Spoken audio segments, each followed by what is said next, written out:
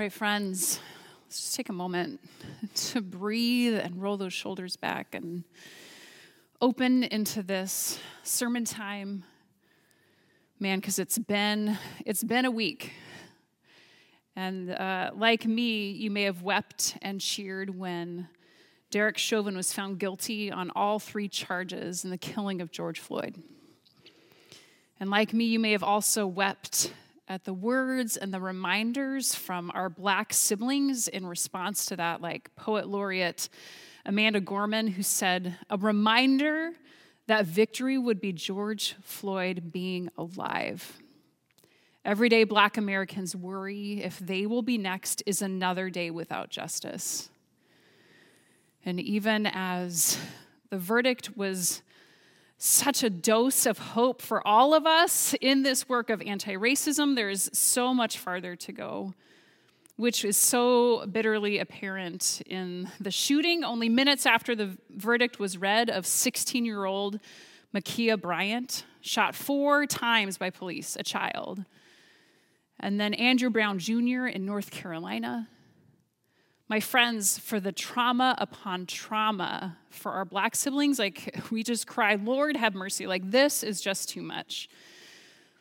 This week and this entire year and the last 400 years, but what this year has been for us with the reckoning of racial justice and police brutality, with this disorienting experience of global pandemic, with its roller coaster in every part of our lives, and how our lives have felt on pause or like in an alternate universe. I've been thinking about how there's this question that's bubbling out of us. Like, is this all headed anywhere? Is this your question too? So we follow Jesus through the rhythms of Lent and Good Friday and Easter Sunday every year to remind ourselves that this life, this world, us, this is all headed somewhere, that we are on a trajectory. There is an arc to this story that we are a part of.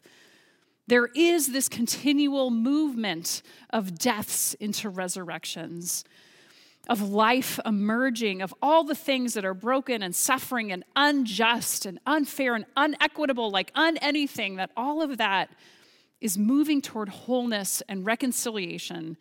This is why we use words like redemption and salvation. It's why Martin Luther King Jr. famously named how the arc of the moral universe is long, but it bends toward justice. Like this is bending somewhere. Now, according to the biblical story, where the story is headed, how we name the destination of all things is that we're moving toward heaven and earth becoming one. It's what we pray for in the Lord's Prayer. Let it be on earth as in heaven, one. This season of Easter, then, is a time to celebrate that, this trajectory we're on in this way of Jesus, especially now, when so much feels stuck. Is this all headed anywhere? And is this anywhere that we're headed? Like, is it any good? Because I can only take so much more isolation and masking and police brutality and white supremacy and people dying of COVID. Adam Grant has an article in the New York Times this week naming what so many of us are feeling and experiencing in light of all this. He says it's not burnout, it's not depression. We feel somewhat joyless and aimless. It turns out that there's a name for that: languishing. Languishing is a sense of stagnation and emptiness, like we're muddling through our days, looking at life through a foggy windshield. And it might be like the dominant emotion of 2021. So search online for Adam Grant, languishing, to read this article. But I think he's spot on. We're languishing, like stagnation and emptiness, even with vaccines, even with the glorious sunshine we got a taste of, which is why here at Salt House we just keep naming, as we did on Easter, that it's okay that joy can feel hard to feel right now. This is also why we will spend this Easter season that we're in and beyond intentionally in our next sermon series. And here it is, okay? Our new sermon series we're calling simply, why worship? Why worship? Which, if that doesn't just immediately hook you, let me say a little bit about why this is a good thing for us right now. So worship is what God's people have always done, which brings up really big, juicy questions like why do we do it? Does God need it? Who is worship for? The worship has taken and does still take many forms. Why do we get together and do these things that we do that we call worship? And especially now, right? This past year, as we've only known worship together at a distance, mitigated by a screen, it has still been something that's good and holy and meaningful and grounding for us through this year, yet why do we keep doing it? Especially like the last thing we were looking for was more screen time.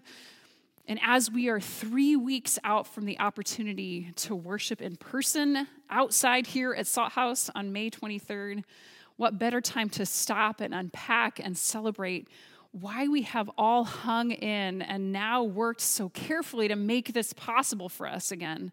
The timing is just right for us to take time and ask together, why worship?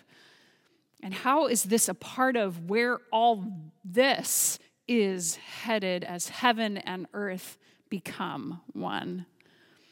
This will be a conversation that we each access from different places and different experiences. And I just want to name that up front. Some of us are new to this whole worship and church thing. Some of us have been harmed by church and carry baggage around the experience of what we had in worship in the past. Some of us are accustomed to something very different than we do in worship at Salt House. So we get to come at this from all the diverse places that we come from, your experience, your wounds, your hesitancies, your joys. All of it are welcome in this conversation that we'll have about worship. So in the weeks ahead, we'll walk through the various pieces of what we do during worship, focusing on one of those pieces each Sunday. So next week, why sing? Then we'll talk about why confess and absolve. Why do we preach? Why do we have this sermon thing that happens? Why the sacraments? Why give? Why pray? Why respond? Why does any of this matter for us here and now? And what happens in us and in God as we do this thing that God's people have always done? Why worship? You feeling it? Are you here for it? Good. Well, for today, we're going to lay some foundation for us in this conversation about worship that we can build upon in the weeks to come. So, heaven and earth becoming one. Let's start there again. What do we mean when we say that? Well, heaven is God's realm. It's often called the kingdom of God. Earth is the physical stuff of our bodies and dirt and trees and cars. It's like our physical lived reality that we experience through our senses. The thing about this trajectory, the way that it's described, is that heaven and earth as one, not only is it like the end of the story, like where we're headed, but it's also the beginning of the story. It's where we have come from to. So what is that? That beginning part of the story? It's the Garden of Eden, right? Which paints this beautiful picture of heaven and the kingdom of God. It's life in a garden, this vibrancy of creation and humanity in relationship with this creation and in relationship with God. Revelation, then, at the end of the story, also paints this bizarrely dynamic and symbolic picture of the kingdom of God. Also, so much is spoken through the prophets and through Jesus himself about who God is and what God's kingdom is like, heaven. And so this trajectory, where all of this is headed, is for that kind of vibrancy and all the good things that Jesus said and did to heal, restore, reconcile, break chains, cease oppression and injustice, for our world now to look like that. Like that is what we mean when we say that heaven and earth are becoming one, that heaven and earth is all existing in one place. It's the same. Those pictures that's the kind of life that happens in this picture that we hold on earth as in heaven. Now, from the beginning, God created humanity with a unique role in participating in this heaven and earth becoming one thing. And in preparing for today, I saw this in a whole new way thanks to the Bible Project podcast, who I'm going to just pull heavily from some of their conversations. But this unique role for humanity, we see it as kind of the assignment that God gives Adam in Genesis 2. Genesis 2:15 says, "The Lord God took the man and put him in the Garden of Eden to work it and take care of it." And Eve came and joined him soon too. But what are Adam and Eve what are they to do? They are to be in the garden and what? They are to work it and take care of it. Work it, take care of it. So both of these words are so good in their original Hebrew, a lot of good stuff going on there. For our purposes today, we're going to look at that word work. In Hebrew, it is the word avad. Can you say avad? Good. So avad, it means work, but it also has another meaning. There's a double meaning wordplay that's happening here in the text. Avad also means to worship.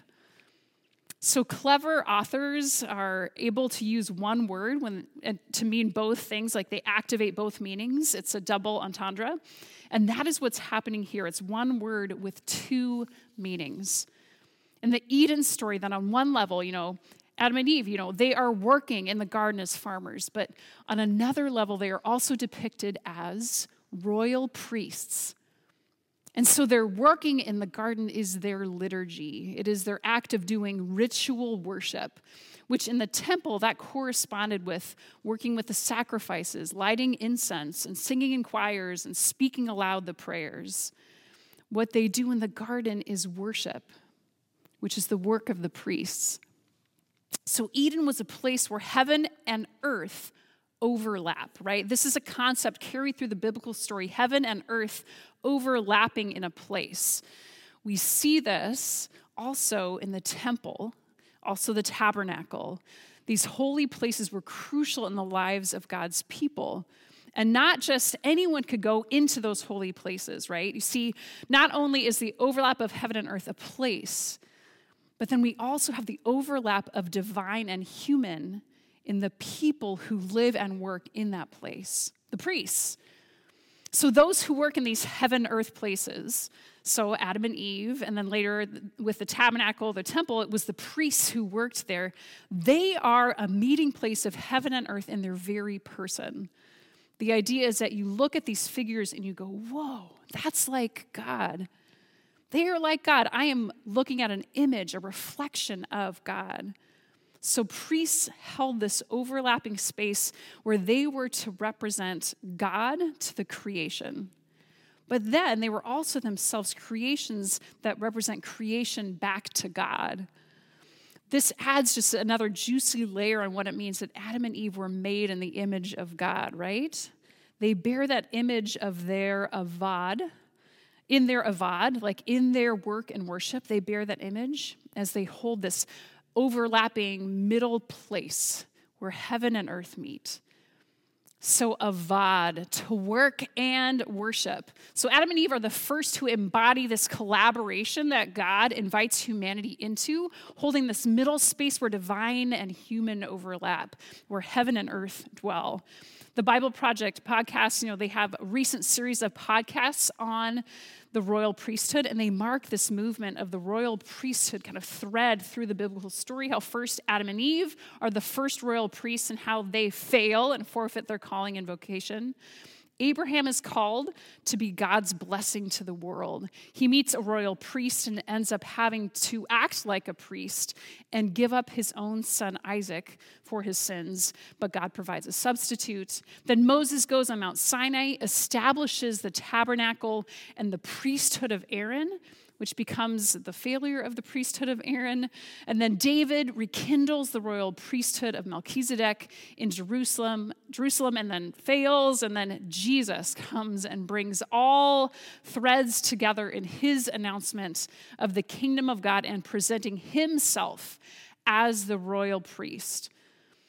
So heaven and earth, right there, right? So his resurrection and ascension are about how he is now working through a royal priesthood that he formed during his earthly part of his mission, that the royal priesthood is called the people of Jesus, the body of Christ, his body taking form on earth in this priesthood that holds that space where heaven and earth meet. You tracking with me? Well then, guess who that is? That's right, it's all of us. So we get to be and do the royal priesthood stuff now until new creation, when it is all connected. So we are told to avad, also to do our work and our worship here in the places where we are. The Apostle Paul also names this again and again, how our body is what? Our body is a temple, right? It's a new place where heaven and earth overlap. Then John takes it even further in his writing. He doesn't even use the language of temple. He only uses the language of tabernacle because God's Spirit in us is on the move, right? God is always on the move in us, going where we are, not stuck in a temple that is static and that could be destroyed. It's so good. So it's just there through the whole narrative, the whole story. So just holding on to all of this, why worship? Why do we worship? Well, it's the beginning of the story, and it tells us how we were made for it. We were made to avad, work and worship in the image of God. It's not something that's weird or outside of who we are. And really, when it comes to worship, we're going to do it no matter what, because it's just part of how we're wired. So to worship means to ascribe honor and significance to someone or something. We were made for worshiping God because who we worship, it forms us and makes us. What we give significance to, that honor and significance, it's going to define us. It makes sense that the Hebrew word for work, as in the things that we do and spend our energies and time on and give ourselves to, that these are also ways in which we worship. We're ascribing honor and significance to something. We're made for worship, and we are made by it. So what do we do? What do we actually do when we worship? Well, when we get together for worship at Salt House, online or in person, we come into this modern day temple, yes, a place where heaven and earth overlap as people who are also where the divine and human overlap. We gather here to remember who we are and to remember that heaven has already begun to arrive here on earth, like that coming together of all things is happening. Jesus' resurrection in another garden is the first sign of that new creation. So we come back to this temple to remember that the temple is now all around us, all the time, like new creation. Tabernacling is happening all over the place. It's all included in that overlap. And we have these things that we do when we're here in worship that have evolved over time, and we do them to get us ready for and to practice the avad, the work and worship that we will do in the world. It's like this is our training ground, our school of love, as we call it. Worship here is our practice at worshiping everywhere. Because we are sent from our gathered worship in this temple to be scattered in the world as salt and light in our neighborhoods and workplaces and our schools, enacting our priestly duties. Like Adam and Eve, their gardening was their avad. So we, in all that we do in our work, we also offer our worship by living that love and that kingdom of God. Man, are you tracking with me? Because that means today and next Sunday and the next, when we gather for worship, the intent is for you to hear your invitation again into your avad as you do your work as a barista or a programmer, a teacher, a student, a parent, a nurse, an engineer. And we try it and we get to this work and worship, right? And we fail sometimes, and we learn, and we grow, and we keep being and becoming our own authentic, yet scarred, yet gorgeous image of God in this time and place and creation now. This is us. This is who we are and what we do. So, friends, even as we are in this global moment of languishing, all of this, it's all headed somewhere because Christ is risen. Christ is risen indeed. And Christ is part of this unfurling trajectory that we are on. And the divine is in you, and heaven is all around you, no matter how small your world may feel right now, or how chaotic and demanding this place where you find yourself now. Look around. Heaven and earth are beginning to become one. And here in you, the divine and human overlap. Feel enfolded in this healing, restoring reality you are already a part of. Feel it, then let's get to work.